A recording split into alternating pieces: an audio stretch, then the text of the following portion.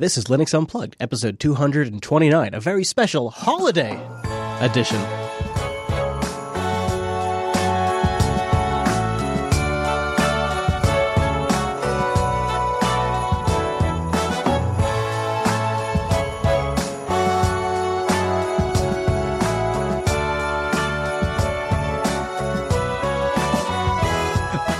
Hello, everybody, and welcome to Linux Unplugged. This is your off-schedule weekly Linux talk show where we're going to get together and have a very special holiday edition. I'm joined by the one, the only, Mr. Wes Payne. Hey, Wes. Hello. Hello, Wes. Hello, Wes. Sorry, I was stepping on your mute button. That's right, you were. You know, it's the holiday edition. I do those kinds of things. I like to talk. You got to shut me up sometimes. But you know what I was really doing is I was busy unmuting the only kernel Linux of the team. Hello, Noah. Welcome.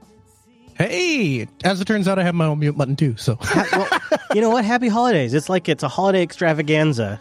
We ended up getting together and saying, what could we do that we would actually like to talk about for the holiday special? Because we got special holiday music, we got a special holiday just us. We're all in our Christmas garb. You know, as we sit here and record the show, there's a little elf in the background too that is going around and moving out of the studio. So it's a very special holiday episode. We thought we would look back at the year in Linux and talk about some of the top moments that affected us, that affected the show, affected the course of Linux, and all of those kinds of things. So it's a wide range of things. And we just got done doing a little holiday celebration here in the studio. We did a little holiday burger, some holiday booze. Yeah. Oh, that's important. No, are you doing anything special for the holiday version over there in Grand Forks? Is it snowing yet? I'm not doing anything. Oh, Jesus, it's snowing. We got dumped on 5 or 10 inches. No. I finally ended up blowing my driveway out, and there's a big rigmarole with trying to get the city out to plow the streets because there's been there's people running. Here's how bad it is, Chris. No, seriously, I can't even make this up. There are people running into the back of the snowplows. What? Like the city Only down was that a thing? Only in Grand Forks, dude. Gigantic yellow snow plows with big flashing lights on the top of them. Like, apparently they missed that. Yeah. You know, I mean, not to make you angry, but what it's like here in Washington for the holidays is I had my window open in my bedroom last night because I got too warm. So that was so there you have it. All right. Well, Noah, it's perfect that you're able to join Wes and I for this episode because some of the biggest moments this year that we all experienced were together. The three of us had a huge year. This show and the other shows that we do gave us the opportunity to experience some significant moments up front. So I thought we would start with the most self-serving. Absolutely. This was the year that we ended the Linux Action Show. At Linux Fest Northwest 2017. It was our last episode of the Linux Action Show. Rest in peace, lass. What do you think, Noah, like post-mortem? Now, here we are, it's been, 10 months, 11 months since then? Post-mortem, Doesn't what do you feel think? that long. No, it doesn't. Doesn't feel that long. I guess there's obviously things I miss about it. There's obviously things I like doing about the show and things I miss about it. It's interesting because it has given the network and me personally and you personally a bunch of different new directions that we're able to do things in a different way and in a lot of ways better ways. And I think that's a really good thing. And I also think it has kind of future-proofed Jupiter Broadcasting because it really feels like the content we're producing now is sustainable. And I'm not sure that I necessarily believe that was true about LAS. Right. This sort of proves it out, right? That this is the post-last era. We weren't just writing the tailcoats of LAS. There's original stuff here. That is a good point. Yeah, really, it does sort of. Was it all just because of LAS, or were the other shows also holding up the tent? Like whether or not that was a tenable argument, you could definitely make it because it was the anchor. And it somehow, even though all the rumors were going wild that Noah and I were at each other's throats, here we are all these months later still hanging out. You know, one of the things I think we did right was after Linux Action Show wrapped up, you and I packed up our families and we went to Montana and just had like some unwinding, just like we're not podcasting, we're not you podcasted, I vlogged, but it didn't feel like a work trip, you know? No, yeah. Well, but I don't know. Here's the thing that was one of those things. People were saying we were at each other's throats long before LAS ended. That's true. So I mean, it was like that's just because you can just catch us on a bad day. It might actually be true. Oh. I'm wondering, Noah, do you feel any different relationship with the network? You know, like before it was kind of like you and Chris were here on this anchor show, and I mean, obviously you're still a big part of it, but you're off in your own Ask Noah world in a way. Oh, yeah, it's true. Yeah, I definitely feel less connected to Jupiter Broadcasting, the network. However, I'd say Chris and I probably talk more now than we did. Oh, interesting. Yeah, maybe well, I mean, because there was a lot of stuff we would save for. Well, there was a lot of a lot of the stuff we'd say. Well, shit, we got to save that for the show. Right. Where now we can Yeah, we can have like a 15 message Telegram thread about it. Right. So I think personal wise, I think Chris and my personal relationship has grown, but I think definitely I've wandered astray, not wandered astray, but I've become less involved with the network as a whole for sure. Right. Although it's like we listen to every episode. Noah and I almost always talk about every show of Ask Noah afterwards. Like we compare notes and stuff. But in a way, earlier today we were talking about TechSnap and Yeah, exactly. Mm-hmm. But in a way, it also feels like it's Noah's best work. Like not to take away from what you did with Last, but there is an aspect to Ask Noah that is sort of if you give somebody some rope, they can either hang themselves or they can do like some impressive acrobatics, and that's what Noah's done now. Is like because there's a bunch of behind the scenes stuff I know about too, but. I've also seen Noah incorporate some harsh criticism into a show back into the show in a way that improved it too. So that's been part of it is, and I feel like you'll really understand this, and anyone out there that creates content will understand this: the ability to, at a moment's notice, say, change your mind. Change your mind, and then it doesn't matter because it's only you. And there's been plenty of episodes where 4 hours before I've gone on the air, I've dumped a week's worth of prep and said, nope, we're doing this instead, and it usually works out to work out really well. Yeah, I've enjoyed then when we do get together, it's like we sort of have pent up things to talk about. So I think it's helped with the content. Yes, and the other thing is, I guess this kind of says the same thing, but the other thing is that we have different experiences then too, where if when you're prepping a show all weekend together and agreeing on the topics and doing, which means we're both using the same operating system, we're both using the same software, we're both doing the same things. And so when you get together and you go, well, I've been off here doing these things and you've been off doing those things, now let's talk about how they intermingle. Yeah. Yep. And so that was sort of the weight that Linux Fest last year had. And now we're just around the corner going to Linux Fest again, and I feel like it's going to be one of our best ones ever, just because we're going to do some show stuff there, but we're going to go more as just people to hang out, talk about open source, talk to other Linux users.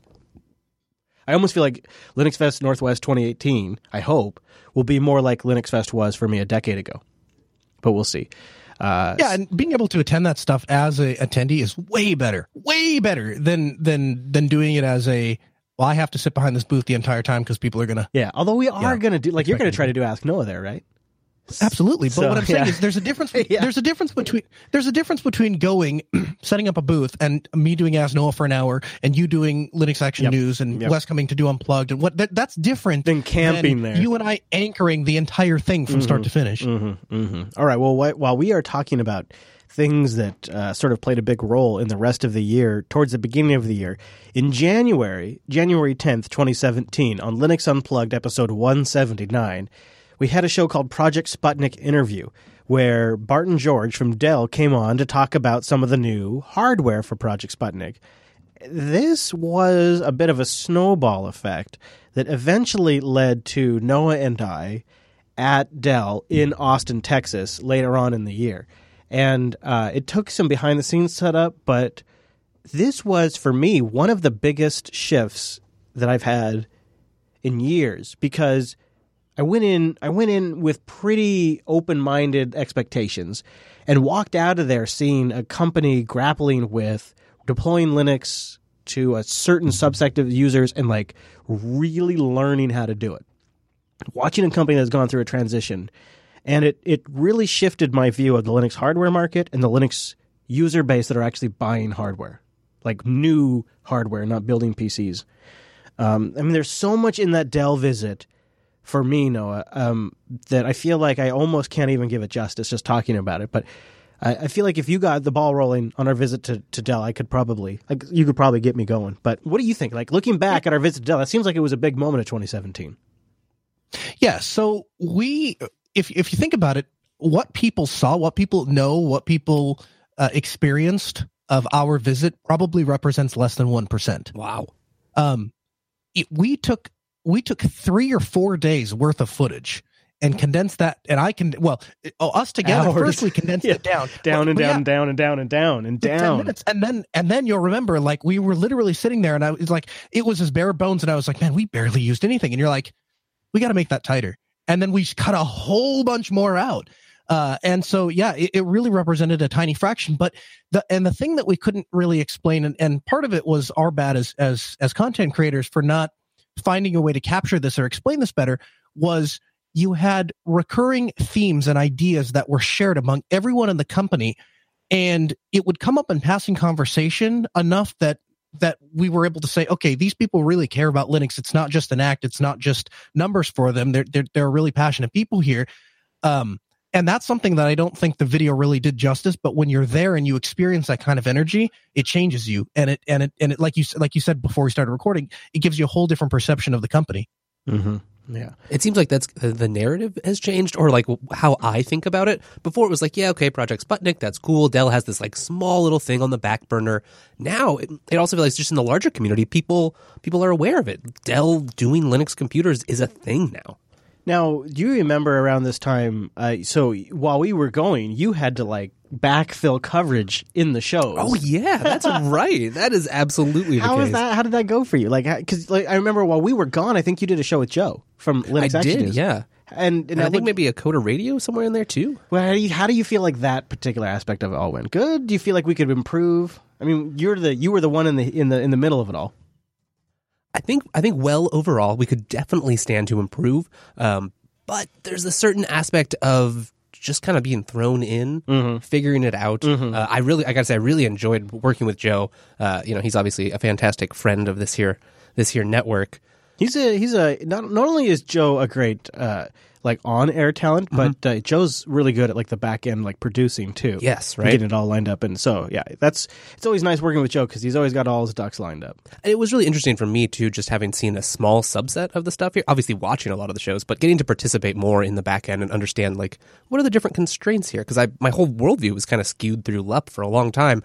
So looking at it from a different perspective, it's been really really helpful. You know what else is going on in the background while you and Joe were doing a show, and Noah and I are down in Texas in Austin, Texas. There was also Kill Disk, which I don't know if you guys remember, but it was the first really popular ransomware that actually went after Linux users. Right. And it had a $250,000 US greenback ransom, but it will not decrypt your files even when you pay it. Ugh. And at the time, there was speculation like, oh, is this Linux's moment? Are we going to go after Samba servers and NFS servers and desktop Linux users with ransomware? Oh, man, it's finally here, Kill Disk. And then that was basically it. I don't think we've talked about it ever again. No, it didn't go anywhere, thankfully. Very much thankfully. So Kill Disk, wow. You know, there are so many things that have come up over the year. As we wrap up the year, the Intel Management Engine is a huge... Continuing story. Mm-hmm. But if you had to give it to one story, in just like the desktop Linux unplugged space, I mean, you'd have to say it's Canonical dropping Unity and switching really to GNOME. has to be. Yeah, right? absolutely. 100%. Huge. It was huge. And that was back, the actual announcement hit us while we were in a conference room with the people at Dell that were shipping Ubuntu laptops with Wow. Unity. It couldn't have been crazier timing. And so it was April 11th, episode 192 of the Unplugged program, where we just took a huge section of the show when I got back from Texas, and Noah joined us, and the three of us with the Mumble Room just went through like, what does this mean? What is going on? And that's all in 192. And then it was a 6-month build up to the 1710 release. And it was weird. We didn't know exactly how far Canonical was going to go with their customization of their Ubuntu version. Were they just going to ship stock GNOME? Was Mark done with the community? You couldn't tell what their motivations were. Like, are they in the desktop game at all anymore, or are they just a cloud company? And then the commentary ran the whole spectrum from this is Canonical ejecting the desktop to Canonical's going to be more involved than ever before. Right. And it just ran the whole damn spectrum. And it all sort of accumulated. I saw a lot of like 80-20 of the Ubuntu no longer cares about the desktop to 20% of, this is how they're going to rejuvenate the Linux desktop. We do we tend to go the doom and gloom route these days. They just, I think people are getting a little bitter. We're used to companies announcing, we're dropping the Linux version. Screw Linux users. Oh, I can't make any money. And it's with a neglected third operating system. Not to make this about Red Hat, but if you think about it, it kind of does start when Red Hat announced they were done making a desktop distro and they were going to have this Fedora thing. And some of us were like, awesome, Fedora. It's like the leading edge of the enterprise version. Like, I'm going to stay ahead of the trend. This is great. And then other people were like, Red Hat no longer cares about the desktop and kills their desktop version. And that really, if you think about it, has set the tone for all of the future conversations. In a weird way, it seems to me. And there are a lot of parallels there in terms of corporate strategy and... Go ahead, Noah. But it is weird. Well, it is weird because if you go to Red Hat, there's probably more people in Red Hat using their own product than most other advocates of Linux. And not Canonical necessarily, but a lot of other. I know plenty of other projects where you go and a lot of the people, they're not using their own distro full time. Yeah. Yeah, and one of the ways I got started in Linux, way back in the day, before I even realized what Linux was a family member who was a Microsoft employee giving me a rack of Red Hat CDs. Really? So yeah, here you go. And it was one of these like 4 quad fold or trifold. I don't remember how many folds it had. It had multiple folds of CDs in like the little slots. A hefty little package there. Yeah, and then you were supposed to go through all 6 disks as you installed this thing because there was no online repo. Sounds worse than Gentoo. It was a different time because there was this sort of like there was sort of this new world that when Red Hat first emerged that seemed like an impossibility. That Red Hat was going to come along and tame this crazy GPL software and ship an enterprise product was honestly it was. I used to work with these mainframe guys, and they told jokes about it. Like, it was such a joke. They would say, you're going to install your Red Hat on your Mattel processors and pretend like it's a real PC. Like, they would ridicule me about it. And now you look at it, and they're a multi-billion-dollar company. It gobbled up the whole world. And Canonical is racing towards an IPO with their server side.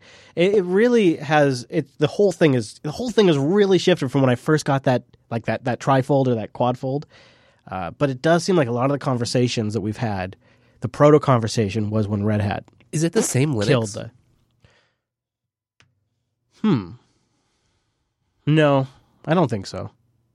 It was a simpler Linux back then. Mm-hmm. It was a more innocent Linux. It was I could wrap my head around Linux in a different way back then than I can now, more fully. Right. Linux hasn't exceeded my ability to comprehend it yet. But Systemd was like the first time, like I had a choice. Like, Chris, you're going to learn Systemd, or you're never going to understand this part of Linux. Like, I had a choice to make there, and so it got close. And so I totally understand why people resent Systemd to a degree because it takes something that you could conceptualize and visualize in your head in its totality and adds a black box aspect to it. Yeah, like when you write Bash scripts all day. What do you think, Noah? Is it different? Is it a different Linux now? I think it is for a number of reasons, but as it relates specifically to Systemd, what I have found, because this discussion comes up at basically every conference, basically any group that's now there's somebody in that one. And here's what I found. The people that really love to dig into Systemd, ask them one question. Have you ever used it in a large-scale enterprise environment? And the answer every single time is no. Because if they had, they would understand what the benefit, if you're just talking about home or on your desktop or even 5 or 10 servers, nobody cares and you won't see a huge benefit to it. It's when you have a large cluster of servers or you're working with a medical institution and that you've got somebody leaning on the back of your chair, swearing at you, asking you how long it's going to be before this thing comes back up. And you've gone from minutes of boot time to seconds of boot time. That's when it matters. And if you haven't seen that and if you haven't experienced it, no wonder you don't get it. Yeah, absolutely. Or like from my experience, I've worked a lot with people in like operations centers who have to go to a server they've never seen before, try to find out the status of a system. Well, good luck with the old style sys5 system. Did they implement a status command on your service? Who knows? But Systemd, it's like right there. You've got the top of the logs all in that. It's really nice. I do like the fact now that there's a standardized way to get status, and like I get the PID information. I appreciate all of that. You can even add like doc strings to it and just like a whole bunch of info. The number one thing I hear from the audience is, hey, I'm kind of new to Linux, and unit files on systemd make way more sense to me than anything I've ever seen before. And so when we're bringing on new users, new admins, new sysadmins, I know that's something that has resonated well with them. But for me, the bigger picture item is a truly standardized syntax across all the distros. That, to me, that was the most valuable thing, because like a dummy, I ran for a period of time Debian and Gentoo and SUSE Enterprise all in production. And there was very little commonality back then across all of those distributions. So you learned distributions. all 3 different methods to just do the same stuff. Oh, man, different package managers, different status commands, different names for all the packages, different syntax for the init scripts. Everything was different across the board. It was all on me to manage it, and it was all fine for Chris. And then, go figure, auditors came along and said, excuse me, your IT guy is a maniac and deployed 3 different Linux distributions, and that's not maintainable. So you better standardize on Red Hat Enterprise Linux or fire that guy. Yikes. Yeah. So systemd offers to me, it offers something that Chris, in a very, very, very difficult situation a decade ago, could have really used. If I could have come and said, well, look, my maintenance scripts all use SSH and systemd commands or whatever, there's not really an issue here. Like, if I could have demonstrated commonality across the platforms, I could have nullified their argument. But because they had a completely accurate technical argument and management argument, I had nowhere to go. I had to get rid of all the Gentoo. That's what forced me to get rid of all of my Gentoo. Wow. Mm-hmm.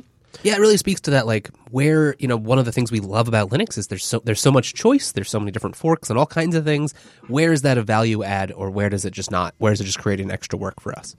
Yeah, I suppose in a lot of ways, Canonical moving back to GNOME has added a standard to the Linux desktop. It's not great for Plasma lovers. It's not great for the Qt platform, but it is really great for the enterprise platform. GNOME, GTK, and if I target Flatpaks or I target Snap packages, I can nail all of these distributions now. From SUSE to Debian to Ubuntu to Red Hat, Fedora, CentOS, it's all targetable now. The GNOME platform from 320 on has now become a target. And you can write applications to GNOME 320 and later. For how long have we been wanting to be able to have one story to tell outside developers? Like, look, you can target Linux. And 2017 was a really good year for the Builder project for GNOME Builder. So you can there's a tool set, there's a distribution mechanism, and there's a common API now with GNOME 320 and beyond. And Canonical being in that is a very good thing for the corporate desktop. I don't know if it's great for the home user, but it's great for the corporate desktop. How have your clients taken to it, Noah? Yeah, well, so I'll get to that one second. Okay, I would argue that what is good for the corporate user is ultimately, in 99% of cases, good for the home user. And here's why. Because the corporations have the checkbooks to develop and work out the kinks that bother them. And so if you can get if you can get a desktop environment that you're going to have large corporations using, they're not going to deal with LibreOffice crashing, for example, right? They're going to want that fixed. And so if you can get some of those bugs fixed, and that trickles down to the home user. How have my clients been working out? Fairly well, although there's very few of them that have really been affected by the change, mainly because we keep most of those users on the LTS. And I've recommended that people switch, and I say, this is the one exception when I wouldn't do that. And every time I've had that conversation, and they say, well, but for sure we're going to have to end up re-upgrading in April when the LTS comes out. And of course, my answer is yes. Right. Because that's a responsible thing to do. Well, we're not going to do it. We're not going to upgrade all these machines now, only to come back and revisit it in 4 or 5 months. Sure, no. Yeah, of course. So most of them haven't done it. Okay, yeah, they haven't even had to deal with it yet. That's something we should keep in mind. Yeah, it's going to be years. It's a big deal for us on the edge here, Linux users, but LTS users, people that are Noah's clients, it'll be years before. How long? Yeah, how long is 16 supported? Before we wrap up talking about Ubuntu and the Switch and the 17.10 release, We got to mention the trip to New York. We got to mention that. October 3rd, 2017, we got back from New York. So obviously a big moment.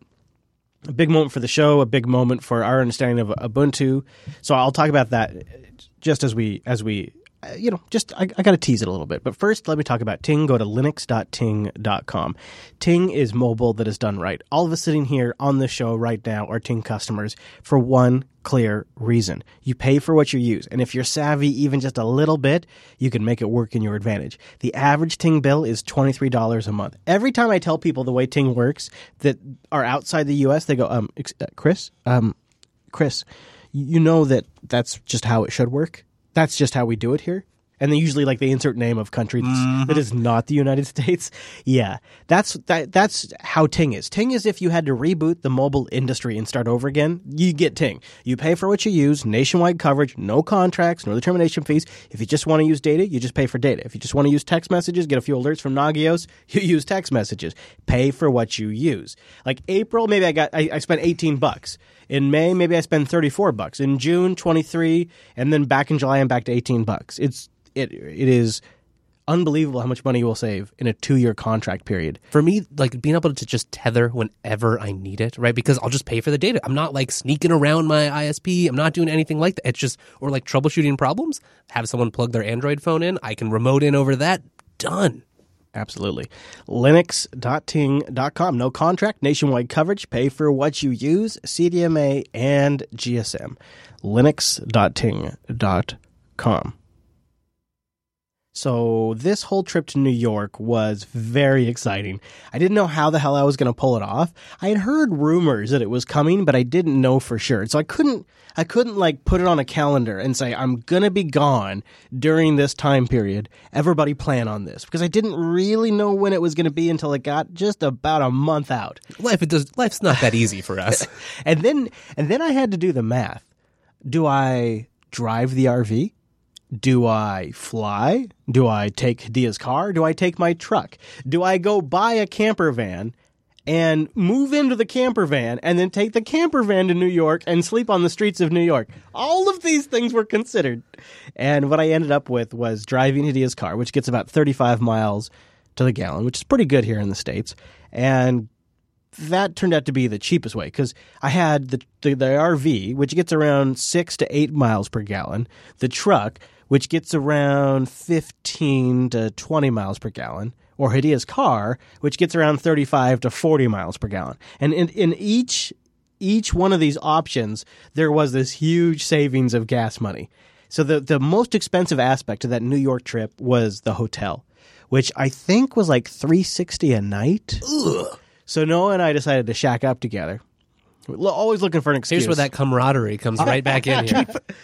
So to be fair, first of all, I did say the very first. Well, I think the very first thing I said was, "Yeah, that'd be really fun. Let's do it." And then the second thing I said was, "New York is the most insanely expensive city I've ever been to, and it's going to cost us a lot of money. We're both going to go broke." Yeah, and that's true. That is true. I mean, that's why. So that's why I ended up driving because I just needed to save as much money as possible. And as I headed out, and the news of my adventure sort of trickled out through the JB audience, people started emailing me offerings to stay at their house, crash on their couch, or even park the RV in their driveway.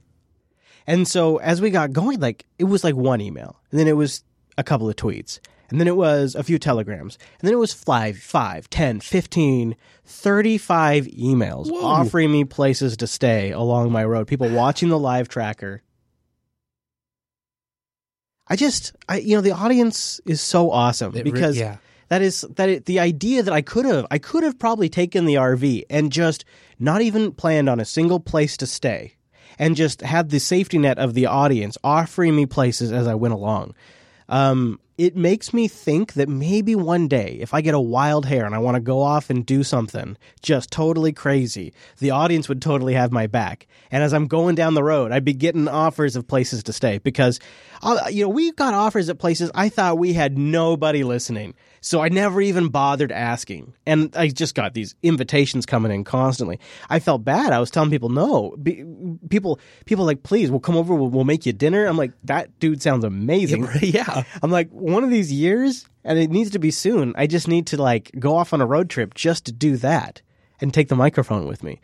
But we got all the way to New York, all the way, like literally On the other side of the country. we're still getting emails the entire time about offers of places to stay. We drive across the entire country. We get in New York, and I didn't expect the situation. I don't know what I expected. It was the Grand Hyatt Hotel, and I guess I expected a parking garage. That's what I expected. I expected a parking garage.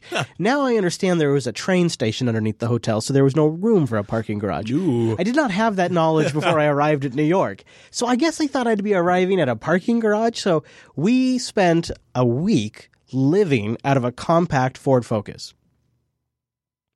Production equipment, everything. Sounds roomy. A DC-powered cooler, food, clothing, everything we needed was in this car. And we get to New York after a week of driving, and it all came down to about 27 seconds. We arrive at the Grand Hyatt, and you pull up, and the valet, you get out of the car, and they welcome you, and they grab your bag, and they put you to the door, and they say, thank you, here's the ticket for your car, and you go, wait, what if I need something out of my car? Well, you just go in there and you just tell the desk that you need a car, you need your car back, and we'll bring you whatever you need. Oh, so I can just get whatever I need whenever I need it? Yeah, you just go in there, you tell the bellhop you need your car, and they'll call up the car service and they'll bring you your car. Okay, yeah, well, I got my bag, I grabbed my laptop, Hadia grabbed one of her bags, didn't grab her insulin kit or anything like that, and they took the car. And then we get in and we get up to our room and we're like, well, we should probably grab your insulin so that way you can, not die. That's and important, yeah. I could, maybe use my toothbrush. So we go down to the bellhop and we're like, yeah, we'd like to get our car so that way we can unload it. Okay, well, that's $75 every time we bring your car out. And you're probably going to want to, and then this is over 5 minutes. He also says, you're probably going to want to tip these guys too, because they hate doing this. So I would tip them pretty good. And there's a $75 charge every time you bring your car out. Wow.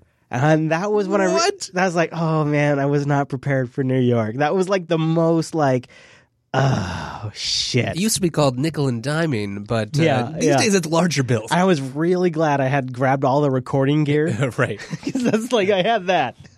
So long, Hadia. I'm going to make some podcasts while you wither away. She eventually used the live tracker to hunt the car down herself. Really? Yeah, she got to where the car was at and got into it and told it, "Hey, I need my insulin," and grabbed a few other things and then took off. But it was really interesting to watch how Canonical works. To go inside a company for a little bit. A company that we talk so much about, but really from the outside. Mm-hmm. I walked away with a lot of insights. I don't know. Did any of them stand out to you? About when you go inside, you've gone inside Red Hat now, we've gone inside Dell, and we went inside Canonical this year. It's a lot of different inner workings. Does anything stand out at you? I guess the thing that stood out to me the most was how laid back everyone was. If you think about, look at the workshops that we were sitting in, right? These people are there, they're paying atrocious amount of money to be at this hotel and to get work done. Atrocious. And you and I, we split it, thankfully, and it was still over $1,000. It was just yeah. So, but you think about this. So you and I, two yahoos, walk in there with some cameras, and people like Martin Wimpress, they just stop what they're doing. Hey, meet Chris and Noah. Hey, these are guys from JB. They're here to hang out and whatever. Well, is there anything we can shoot? No, shoot whatever you want. You're welcome here.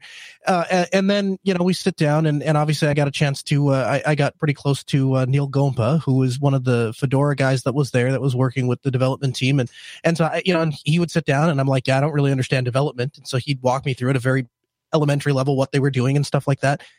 And the fact that they are not only comfortable but encouraged to do that it was really interesting. You can see how you can hire a lot of really smart people and how they can get a lot of really great work done working under those kind of under that environment. Yeah, the other thing that really struck me about it is you hear a lot of people debating, is it possible to get remote work done? Can you have a remote workforce? Is this a thing that could even be possibly accomplished? 3 years ago, there was huge news when Yahoo announced that all remote workers were coming. Oh, yeah. Right. Canonical is a company that was launched post-internet, and so it's just assumed that with a lot of these different tools, you can just work remotely, and then you have get-togethers. So what you see when you go to this event is a company built around the concept of we don't need to be region-specific. For some jobs, we do. But for other jobs, we can just grab the best talent all over the world. Especially when you have this like open source pool, you have people who are interested from other regions, so you need some flexibility. Yeah, and there is a boy. I don't want to ruin everybody's holiday spirit, but there is a awkward element to this, and they really handle it with grace. And it is, you have a bunch of different cultures all coming into one space. Some people, and a good portion of them, are not even native English speakers. Sure. And they all come together, and all of that doesn't matter because this sounds so corny, but it's really true. And it's actually how it feels like at Fest, too.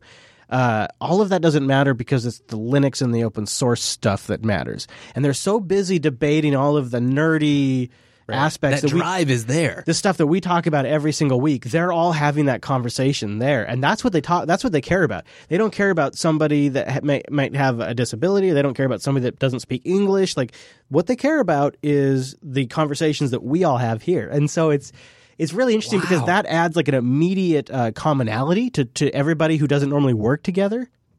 And it kind of makes that whole remote, everybody's remote, and then we come together every now and then. It kind of makes it all click because not only have you had a bunch of online conversations, but you have this common ground that you can immediately have a discussion about.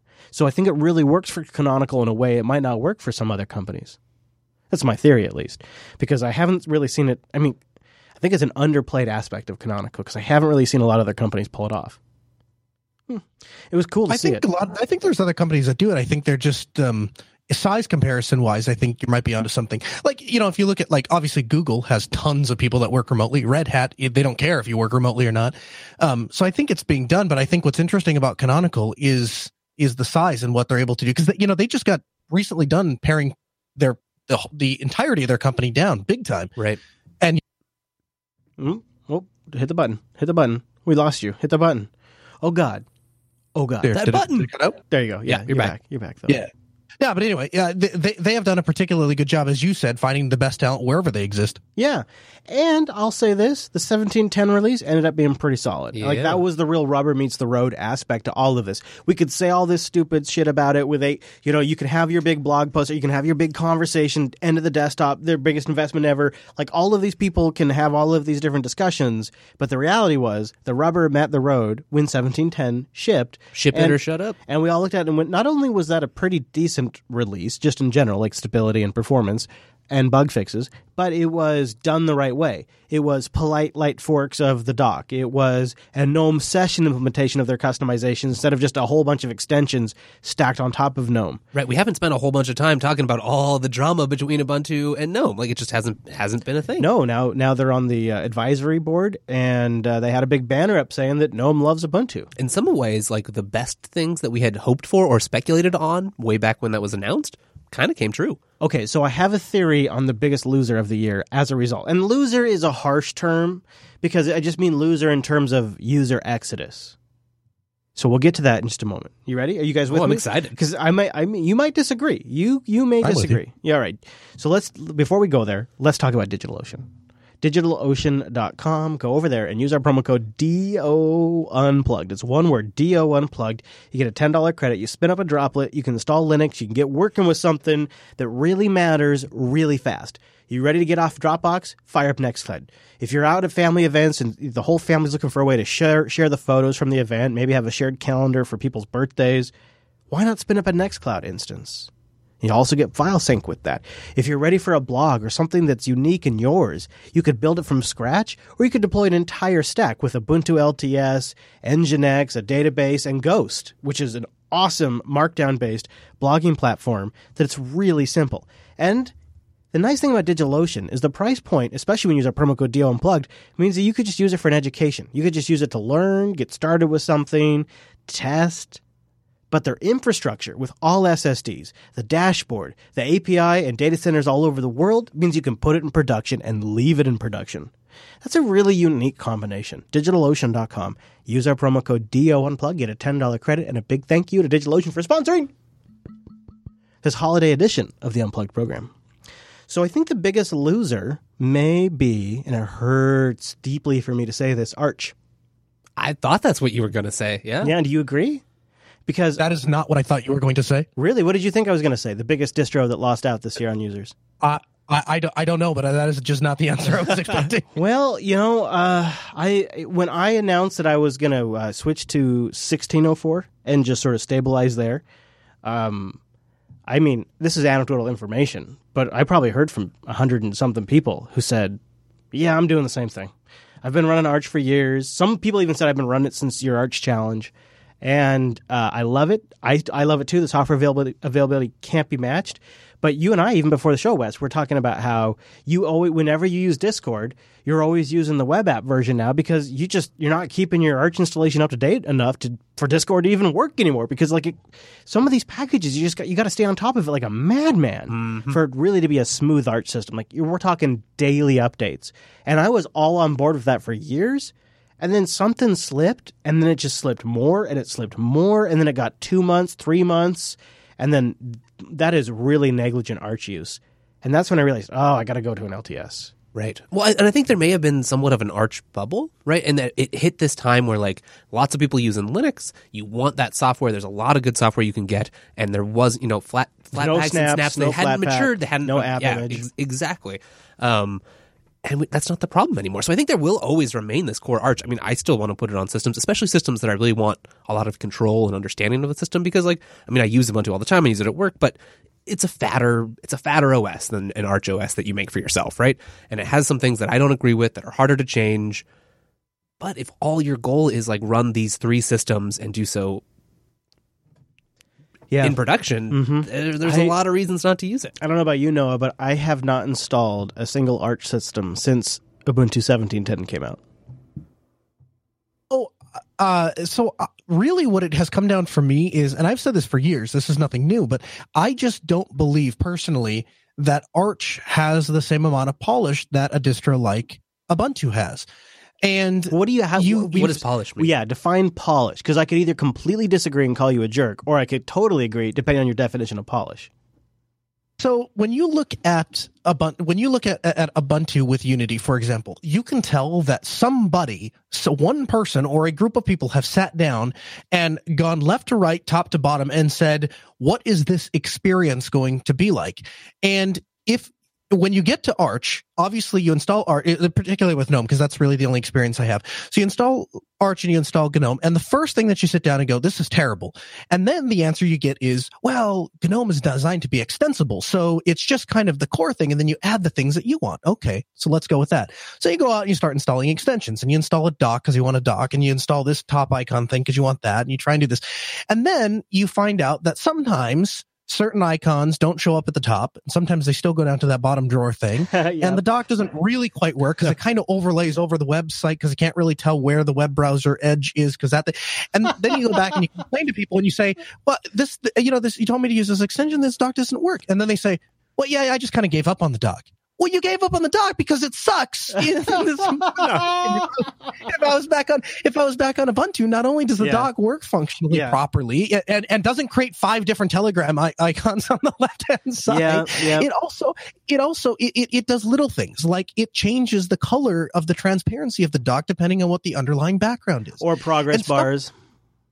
And yeah, right. It has a little progress bar underneath and the little dots to tell you which application is running. There's so many little things that Ubuntu has done because they have just hammered this thing home. And no, it's not pretty and flashy, and not much has changed from 12.04 to 17. Well, to 1610.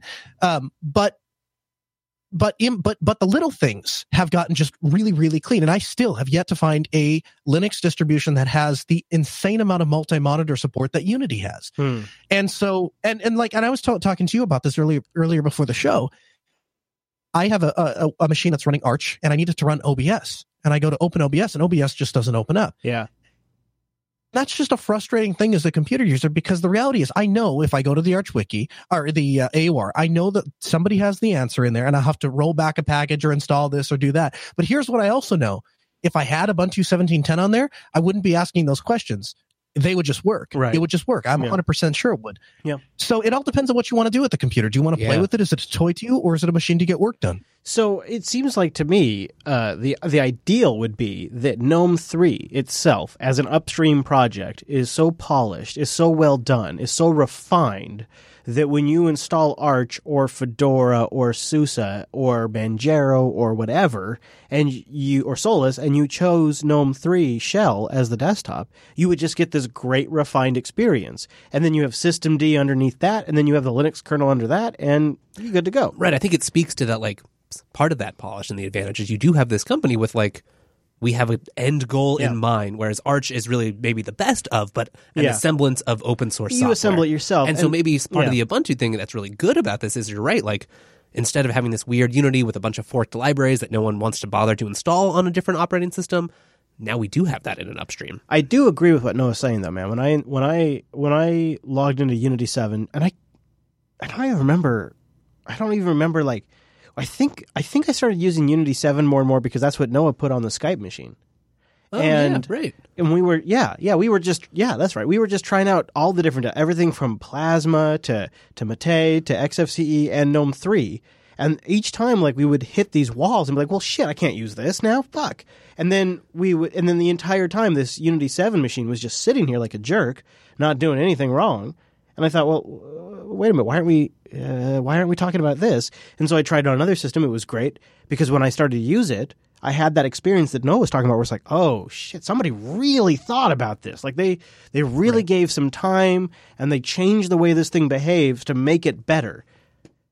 And it's nice, but it is getting old. It is a limited time option. Like I'm sort of like it's great right now. But in a year, in 2 years, in 3 years? I feel like I'm like that polar bear on a melting ice cap right now. And I'm floating down the water. Yeah. I'm like, I'm going to have to jump to another ice cap soon, but I probably have another year's worth of ice cap. And you know you're going to get wet and frigid cold in the process. And the problem is the ice really started melting. I mean, really, it's been kind of stagnant since 2012. Yeah. The ice hasn't really grown at all since 2012. And so now we're just rapidly shrinking. But here's what gives me hope is, if Canonical can put that much effort and get that kind of experience out of Unity that they're developing themselves, if we really believe what we always talk about on these shows about open source and open source development, there is no reason, absolutely no justifiable reason why GNOME shouldn't be as good and exceedingly better, because you have both Canonical and Red Hat working on the as same well as thing others. as everyone else. Yeah, right. Yeah, I hope. Maybe in 2019, that's what we'll be talking about. Maybe at the end of 2018, it'll be like, wow, how did we ever even exist without it being like this? In the meantime, I can't get past a spooky concept that is one of the reasons I'm not on GNOME, if I'm being completely honest with you guys. If you look at what has been super successful in terms of desktop platforms, like the desktop that has persevered the longest, I think a lot of people would agree is Windows XP. Yeah. Yeah, well, yes. Yes, that basic model. Yes. And if you and now on the Linux side, it's going to be Unity 7, because you have this Unity 7 remix that's already in the works for 1804. You have people running 1604 that I'm hearing from over. I mean, think about it. If I'm getting over 100 emails about one topic, this can't be a small thing. Right. To me, that, I know it's an anecdotal thing, but to me, that's a pretty big bellwether. And so you're going to have Unity 7, without the negative connotations, is the XP of the Linux desktop. But what do we take? If I agree with that or not. What do we take away from that? What we take away from that is users like stability. They like to know where the gas pedal's at. They like it when the gas pedal remains in the same place for years. And developers like multiple years to work on something and iterate on something and ship something. So they like super stable, super easy to target platforms like Windows and like Unity 7. Like there is a true user advantage to having something stay the same. Look at Mac OS. Like for all of the hype they get, it's been basically the same since the Mac OS for like 10 years. Yeah. Right. And like we get really excited here on the show about new features, but Jane Doe out there doesn't care because you can still just open your window, go to Facebook, and use your computer. What do you think, Noah? I think the best thing about Linux is that we can have both. I think that the people that want the latest and greatest thing, I think those people are more than welcome and able to stay on Arch. Sure. But what you're saying, and I think the really important thing here that even the people that want to be on Arch have to understand is when Microsoft goes to package Skype, they don't sit down at the Grand Hyatt with a bunch of Arch users. They sit down with Canonical and have a conversation about how they can target snap packages. And if you can give Microsoft here you go, target this particular thing, make this package and you'll get all of the Linux peoples. If you can make it that simple for them instead of, we're going to target Ubuntu, but that changes every 5 years and then this happens. And then there's a lot of people that use Arch because they have this problem with Canonical and some people don't like Unity. So they're over at Red Hat or Fedora. You get lost and no, forget it. We'll just not do Linux. That's a mess. We're not touching it. I think things like everyone, with Ubuntu or Canonical agreeing on GNOME, and I think with the advent of universal packages, I think we have a real shot at getting some really great industry support, and that will trickle down to Arch. Those Arch guys are going to find a way to make anything that somebody targets for Ubuntu work on Arch. Yeah, and if it snaps, it's a done deal. Yeah.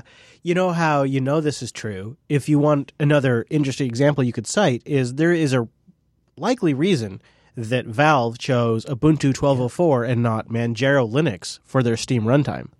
There's a reason there. There's a reason why they chose Debian for Steam OS and not something that's like Fedora. There is today as we record this. Well, I shouldn't say that, but this is going to date it a little bit. I don't know if you guys saw this recently. You know what? Maybe we'll make this news. This is a little newsy, but there is a major company that just announced their own Linux distribution. And you guys know the company. I have not seen this bit of news. I guarantee you've never used their distribution. I'm betting. I can't guarantee it, but I'm betting because it's so new. I bet you've never used their Linux distribution. You all right? Is that a good tease? Ooh, I'm excited. A holiday tease, Wes. Yeah, woo. All right. You got me all excited. Linux Academy. linuxacademy.com/unplugged. You go there, you support the show, and you sign up for a free 7-day trial. This is a good chance to try out the Linux Academy platform.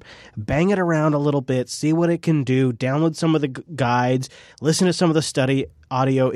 It's like a podcast that you can listen to teach you about Linux. Plus, they'll spin up virtual servers if you're ready to do that. And one of the things I love is you choose very early on. I want to base it all around Debian or Red Hat or Ubuntu. There's like more than 7 distros you can choose from. You choose the distribution, and then it will then modify the courseware, so all the syntax and all of like the language matches the right distro. But behind the scenes, they also spin up the virtual servers on the back end as the courseware dictates, and they match the distro you've chosen, right? Like all these things that happen in the back end are all centered around that because they truly get Linux users, and they have human beings that are ready to help whenever you need it. They're constantly adding new courseware to make your subscription more valuable, and they have flashcards that are forked by a community. So there's new things that are being contributed there to help you study constantly. If you're going for certs, they've got courseware just for that. And if you just want to learn more, they've got a really good system where you can say how much time you've got, what you kind of want to go for, and it'll work around all of that. linuxacademy.com/unplugged. Go there, sign up for a free 7-day trial, and a big thank you to Linux Academy. linuxacademy.com/unplugged. You have a guess? I think you could guess this. I'll give you a hint, Wes. It is a Seattle-based company. So I was going to say Amazon. Yeah, Amazon launched Amazon Linux 2. I was going to say, I was like, they already have one, so that's not new, but what they had before was like their Linux AMI instance, which you could deploy on Amazon infrastructure. Yeah. Amazon Linux 2 is based on Red Hat Enterprise 7. Hey, that's nice. And I actually have a copy of it running upstairs because they are distributing it for local on-premises deployment. VMs, Docker, they're not releasing an ISO. There's no website you go to download this. Like, you can't go to like the Amazon website and download an ISO and burn it to a thumb drive. That's not who this is for. No. You can go to Docker Hub and you can grab it. Yep. This is a new way for companies to distribute Linux. It is designed to run in a virtual environment for on-premises development. They're creating a VirtualBox, VMware, and a Hyper-V image. So you can build locally. You can run it in Docker or build on your VM, and then you can deploy up on EC2, obviously, using Amazon Linux 2. Now, it is quote-unquote based on Red Hat Enterprise 7, but I played around with it a little bit, and it is so basic bitch, you can't do anything. Like, it doesn't even have PS, top, nothing. All of the repos are pointed at Amazon servers, so all of the updates, Naturally. all of the packages, and then they have like an Amazon Linux Extras repository, which is going to have partner software, like current partner software, whatever that might be. That must be a feature, right? So that you can be like, hey, we're an Amazon partner. You can get the latest software if you're running the Amazon Linux. Yeah, and then the other thing they're doing is they're basing it around the Linux kernel 4.9, which is an LTS release. So this is going to be supported for 5 years. This is an Amazon version of CentOS that's been pared down with more up-to-date versions of GCC, binutils, Node.js, Python, like a bunch of the stuff. Making RHEL 7 relevant for right now. RHEL 7 with modern application libraries and whatnot. Interesting. Yeah. Available for on-premises deployment. And that it's funny too because like this is like out of the Linuxes out there, I'm sure Amazon Linux accounts for a huge number and we just don't ever talk about it. Oh yeah, well, and think about this too. Like, you're sitting in like some big meeting and you've got your CTO there and your CEO and your developers and your art people, and you're all talking about this big application you're building. I have been in these meetings and you're like, well, we got to definitely, like back then it was, we got to run it on the Facebook platform. This is how old I am. We got to make sure this application runs on the Facebook platform. But today, you'd probably be talking about how you're going to be a huge success and you got to be able to scale and you got to be able to meet demand, and so you got to deploy it on EC2. So you can now write your applications on your LAN, running it in, like, I have it on my stupid Linux box upstairs in Docker. I've got Amazon Linux running right now. I could write applications on that, and then when I'm ready to deploy to the world, I upload the whole damn thing to Amazon, and it's the same exact thing I was running on my local machine. I wonder how much of an impact, like, I wonder what Ubuntu feels about this, because that's one of their big selling points, right? Is like you can run this everywhere, and they want to have that huge cloud presence. Noah, picture yourself for a moment. Like, this is years down the road. This is actually not going to happen, but picture for a moment you're down the road and you're like, yeah, we're going to install Amazon Linux for you, because it is a free Amazon-backed version of Red Hat Enterprise 7. There's no way. I'm not seeing this at all. Here, there's a number of problems I see with this. The first is, reason why Amazon AWS is as big as it is because people were able to download Ubuntu, get comfortable with it, build applications in it, and then that was a really easy way. It was way easier back in the day to run Ubuntu in the cloud than it was to run a Microsoft Windows server. And that accounted, I think, for a huge number of people that came over to things like AWS. Right, but that was pre-containers. That was, now you got to think also pre-AWS dominance, right? Like, if you're a startup, that's where you're at. I'm not disagreeing with you fully. I'm just playing devil's advocate. Yeah. I mean, if you think about it, like, you think about it in the terms of, I'm going to deploy an application, a container. In this application is going to be a container, and I'm going to put it up online as a container. You don't want all of Ubuntu in there.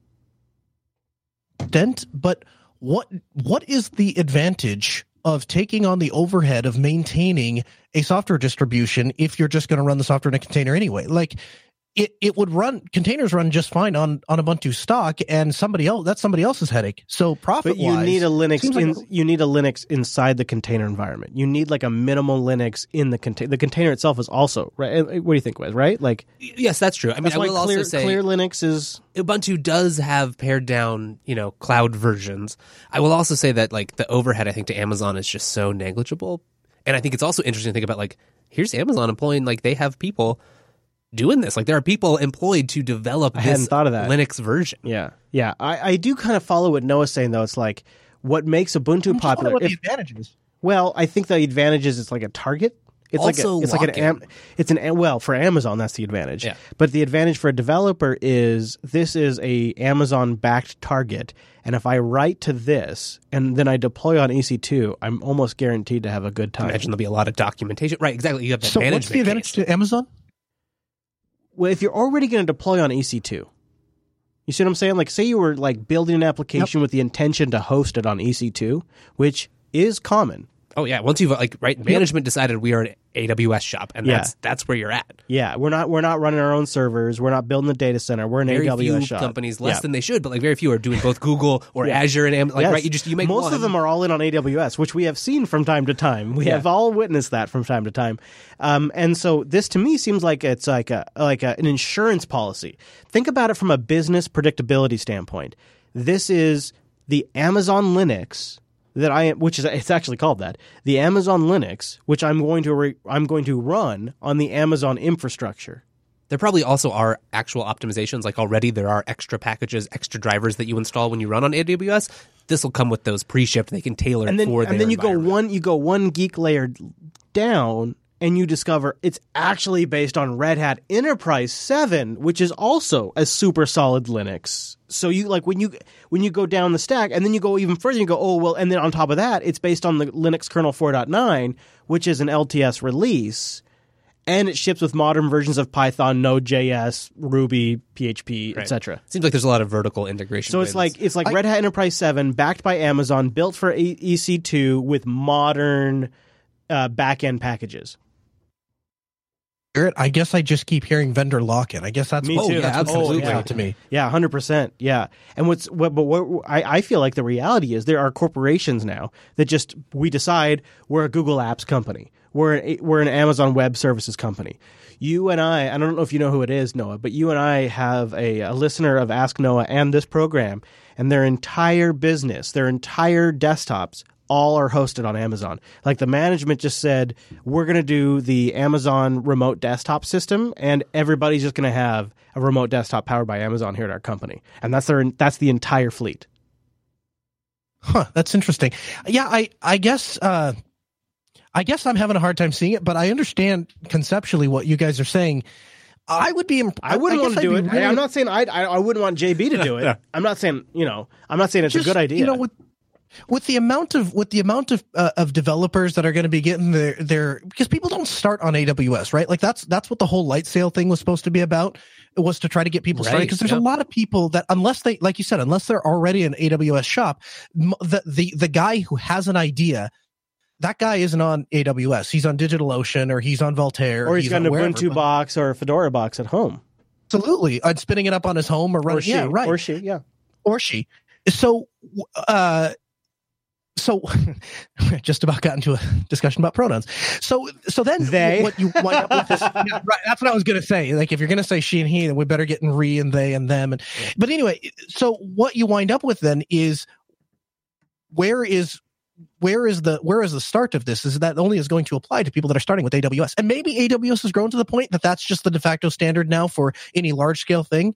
And so any company that's looking to host in the cloud is going to go, well, you know what? I could just start with this light sale thing. And if I need to scale, I can go from my $5 up to full on to AWS. Maybe that's the thing. Right. Like I wonder how many times you're the person with the idea and then you go to get VC funding. They're like, oh, you're on this DigitalOcean thing. You should probably build that on AWS, so we're not giving you the money. Or maybe, it feels like DigitalOcean probably big enough. Any of your Rackspaces, your DigitalOceans, they would probably be big enough. But you've rolled your own infrastructure?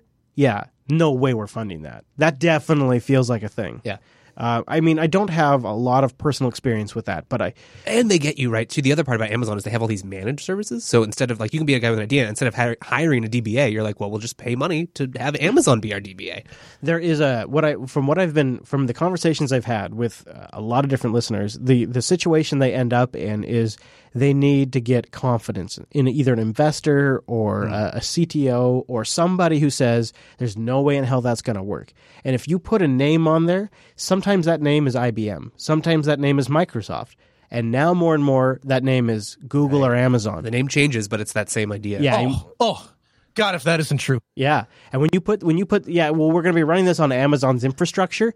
What that is shorthand for is we're going to be able to answer every web request. Everything's going to be fast, and it's going to stay up all the time. And somebody else is going to manage all of the IT aspects. That's shorthand for we're running on EC2. It's not our problem, and that is predictable risk to investors and to companies and to small businesses, and that's why it's appealing.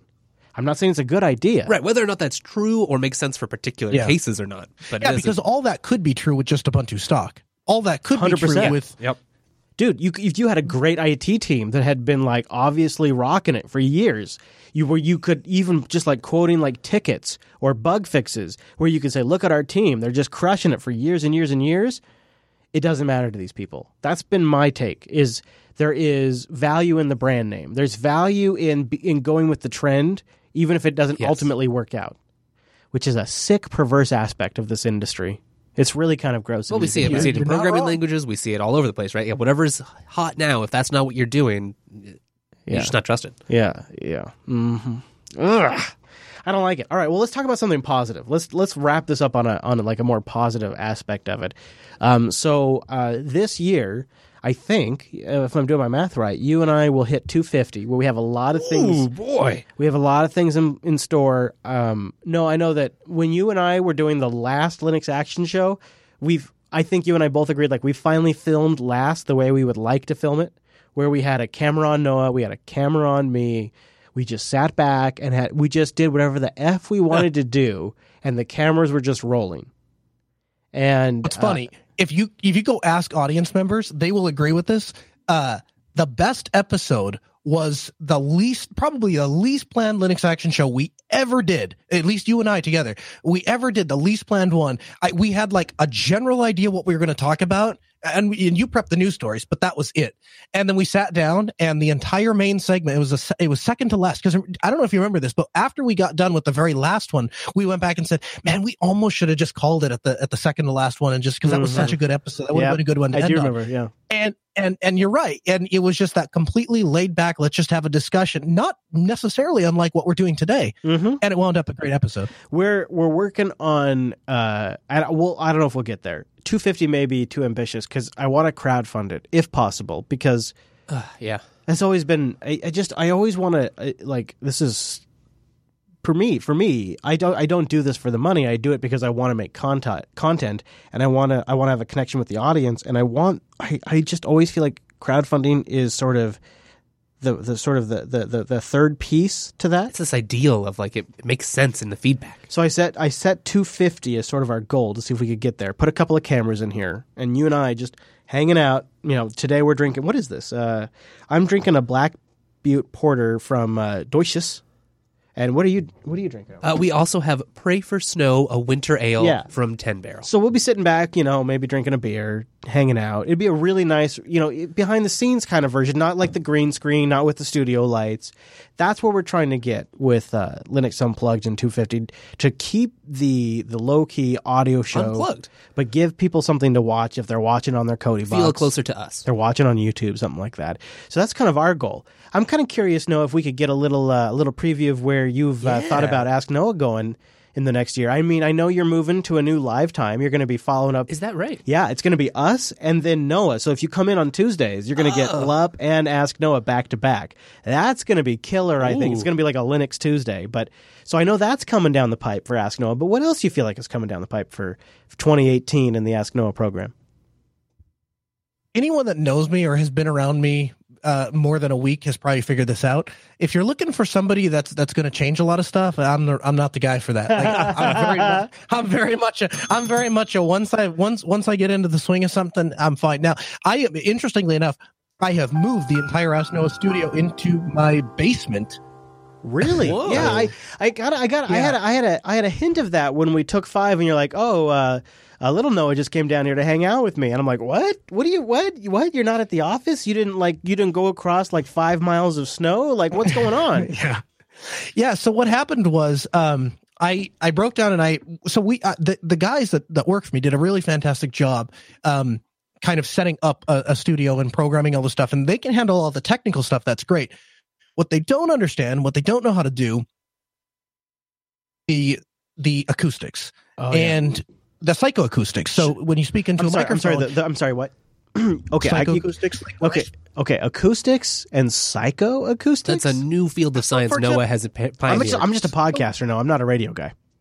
Right. Well, no, it's anyone that likes audio. You're in a high quality audio, so you understand this. So there's a difference between saying and found that the right compression ratio is 2-to-1, and the gate should be this, and the trim should be this, and this should be this. That's one way to do it, and you can make something sound reasonably good. It's entirely different when you have a studio engineer that has spent his entire life training his ears to have you sit down in front of a microphone and talk into that microphone and say, the EQ needs to be adjusted just a little bit here. We need a little bit. Oh, I see what you're saying. Yeah, I'm like 10 years into that process. I think I got another 10 years there's to the go. tech side and there's the actual the end result quality and how it you got to be feels. like 20, 30 years deep into this business. So I don't want to wait 20 or 30 years to be able to actually do that. And so I just hired somebody. And so these guys are coming down. And what they're doing right now, why I had to get the studio out of the studio, is they are treating the wall. So they're putting things in the corner and they're putting things over flat walls, and they're using special paint, and they are putting in special ceiling tiles, and we're getting special lights and stuff that are aimed specifically at the control surfaces, and they don't reflect onto the VU meters we have a, I don't know, overbridge, I think they call it. Basically it's the meters go left to right instead of up to down. So I'm looking at them straight on. Oh, nice. So I can keep my audio level consistent. But to do all of that, we had to take everything out of the studio. They are bringing in, they're running special conduit in the ceilings for all of the audio lines, and they're running a line to my office so I can have a microphone and a set of headphones in there. That way, if I'm busy or doing something, I can just dial into the studio and say, okay, I'll just do the show from here tonight. I'm getting worked up. I'm getting turned on right now, dude. You are turning me on right now. This is hot, dude. This is great. So they're dealing with all this, and obviously they're going through and showing me how to use my audio console that I bought, and so all of those things are happening, and there's zero. We're hoping that it was only going to be down for 2 weeks. Now with Christmas, and I'm going to be gone for this funeral, and it's looking like it's going to be closer to like a month. Ooh, so that's hard. It'll probably not be done until after the new year and after the time change and all of that. Can I ask you something? But once, yeah. I mean, before you tell me before it's done, I mean, just to lead up, like as a tease, I mean, as it's a holiday special, will you share with the class, like, I mean, what does this cost if I wanted to do something like this, like for the main studio here? Like, what am I looking at? Is it a Bitcoin? Well, put it in the terms of Bitcoin. Is it a Bitcoin? It's not cheap. Is it a Bitcoin? It's not quite a Bitcoin.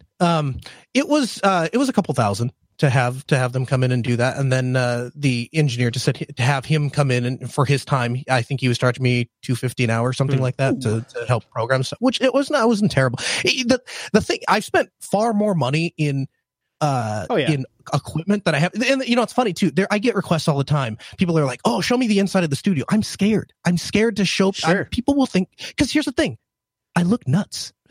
Well, and it changes all the time. It's like you do it. If you did something 2 weeks ago or a month ago, it's a totally different studio now. I mean, that happens here, and this is a fairly static setup.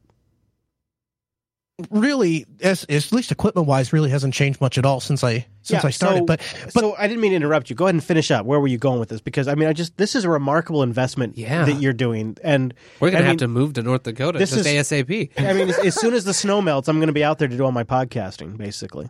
It's actually funny you say that, because one of the things that we did when we built the studio. So if for those that don't know, I have two studios. I had one that I put together myself, and I set it up as specific. It was, the entire thing was constructed top to bottom centered around the Linux Action Show. So everything that I tried to match the dimensions that on me, so I would have the same amount of space behind me as your single camera has on you. Yep. And we talked early on, we said, okay, dark backgrounds are very difficult for the encoder to process, so I went with a plain white wall and just hung some pictures on. Like, everything was designed around laughs. Well, the problem with that is, because I was on camera, because I wanted to look like as similar to you as possible, that meant that the audio board and everything was on the other side of the room. And so when you're doing a radio show and you have people that are calling in, or I want to bring somebody on Mumble, or I want to mute somebody who has their car horn. Hey, this is just what you and I just went through this for Linux Fest Northwest. We redid the whole studio around audio. Yeah, right. I totally know what you're going. Much better. Yep. Yes, and what's funny was, that was a large inspiration for this. If you notice, that's when I decided to do a second studio, because once we completed your studio, I just found myself wanting to sit down there and work all the time. In fact, it got to be a joke with Rikai. You can ask him about this. I for whatever reason, the first word I say on the air, what's the first word I say when I start the Ask Noah show? I don't know now. That's the first word. So I don't know what the first word. I'm trying to think of it. I'm trying to think of. You always have to say, live from Altispeed, right? Live. It's always live. Sometimes it's Altispeed, sometimes it's somewhere else, but it's always the first word is always live. And so when I started to when I was testing live. Right. And so I was all the testing different this checks. stuff. Check. Rakai started making fun of me because he'd come into the studio and there I am, and I used to say like a little, the first intro or whatever, just as something to say that I could test it with, and then it just got shortened to live. So then he started coming in, walking up to a mic and going, live. No, man. You know what I do? I do two. I used to be 1, 2, 3, 1, 2, 3. But the thing is that two has the loudest punch, right? And that's really important. That's all I needed. So I just shortened it now, and I sit down and I get to the mic and I get my headphones on, and I get the mixer turned on, and I go two. And if I'm ever live, I sound ridiculous.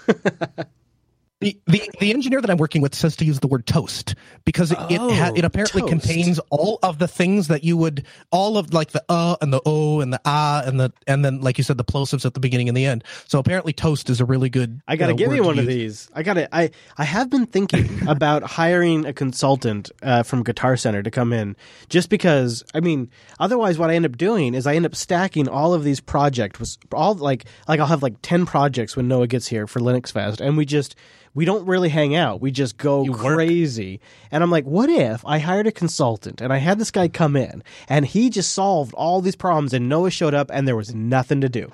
Like, what would we do? Wow. You know what we do? We'd go back home. No, you and I would hang out. First thing we do is Indian food. We get Indian food. That's the first thing we would do is we'd go get the Helian Indian food of Taste of India, Mount Vernon, Washington. Go there. It's the best food of your life. It'll heal your body. Taste of India, Mount Vernon, Washington. Go there. Even if you don't go there, go on Yelp and give them a good review, please. Because it is necessary for Noah and I to continue doing these shows that place exists.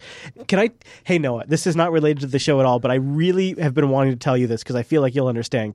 I have developed a new routine that I think you will completely agree with. Thursday or Friday. Can we go back to your ad for the Indian place and just do they have a dashboard?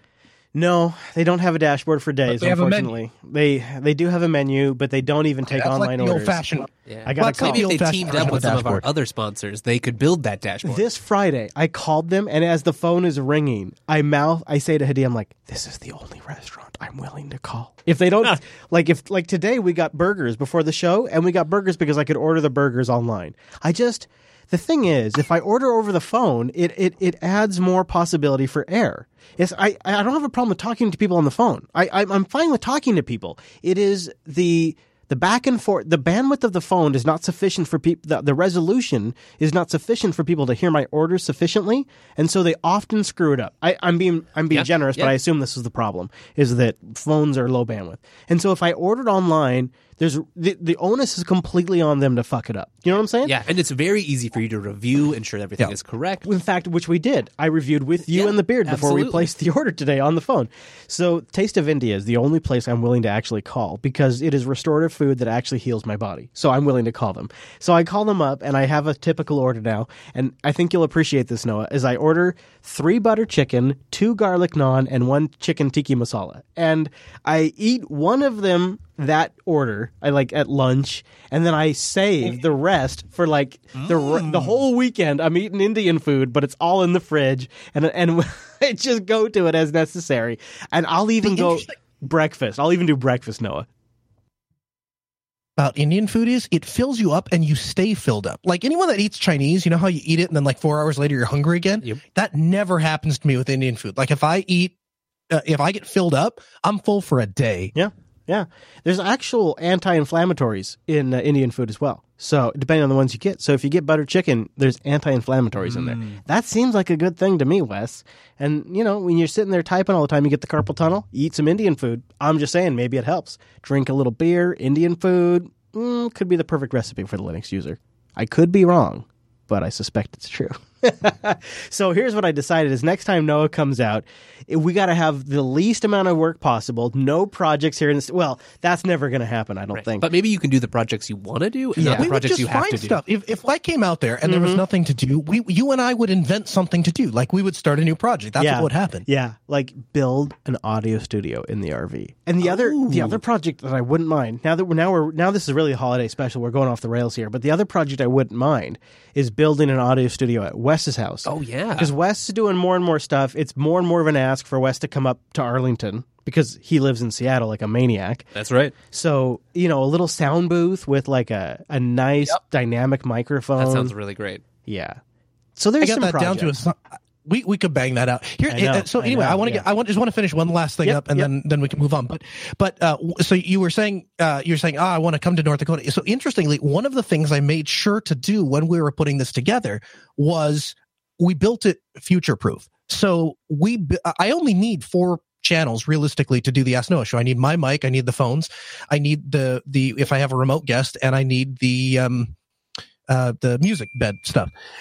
But we built it with 16 inputs. Oh, wow. And I think we've got we got 12 outputs. So we can do basically an unlimited, and then with the software drivers that allow us to pull audio in and out, we can do basically an unlimited amount of mix minuses.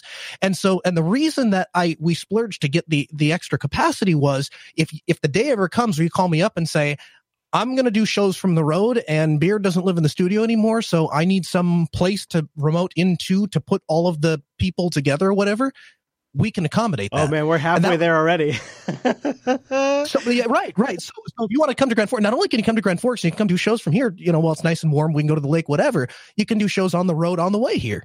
Oh, man. Man, isn't that going to be something, Noah? That's great. That's great because Beard's actually, as we record the special holiday edition of the Unplugged program, he's over there packing up right now. The Beard's moving out, and it's a new era for the studio. It's a little empty nest syndrome here. So it is. Your baby has grown up and moved out. Yeah, man. Yeah, it's true. You're going to show up here in the morning, get a bunch of work done all alone. No one to complain to, no one to gripe about. That's been so nice. Just off the record. But but at the same time, like, it's lonely. Pantsless in the studio. Like now I go from like, home to here, and I don't talk to anybody. I just have my dog Levi. It's just me and Levi at the studio. So I'm going to have to come visit Noah. Good thing you got him. I'm glad Noah built all this because I'm going to have to either hit the road to visit with listeners, or I'm going to have to go move to Grand Forks.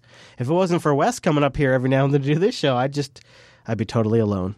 And yet I'm perfectly okay with that. I am not a big, I've never been big on like the walk and talk at work and bumping people into the hallway, because when I was no.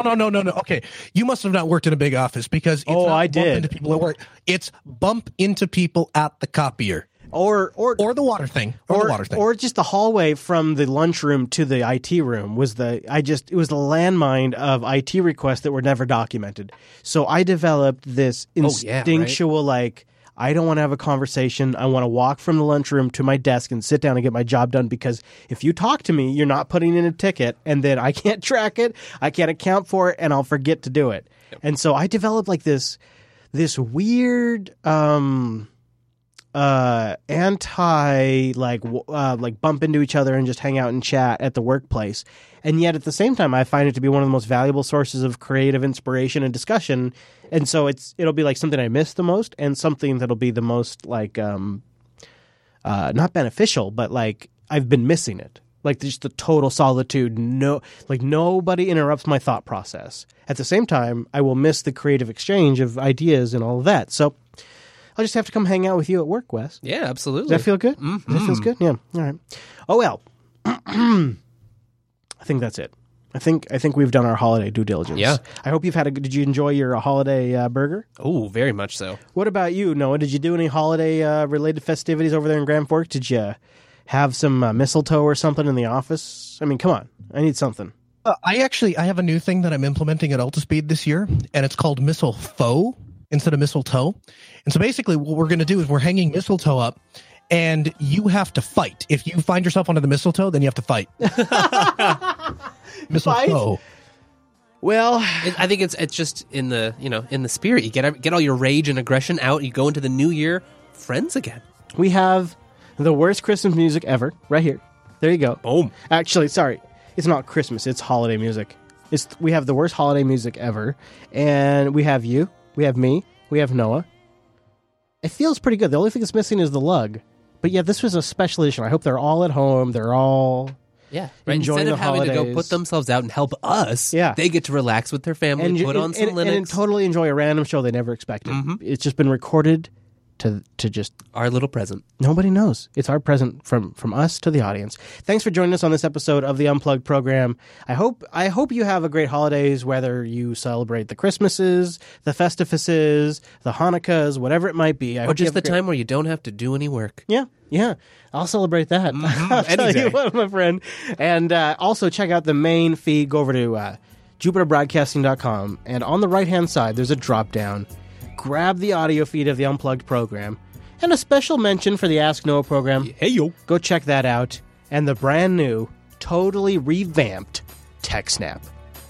Find that at techsnap.systems and the RSS feed at techsnap.systems/RSS. That's pretty exciting. Oh, I'm so excited. We have so many things in the works. If you work in IT, that's a show for you. Go check it out, techsnap.systems. In the meantime, have a great holiday. Thank you for joining us, and we'll see you right back here next Tuesday.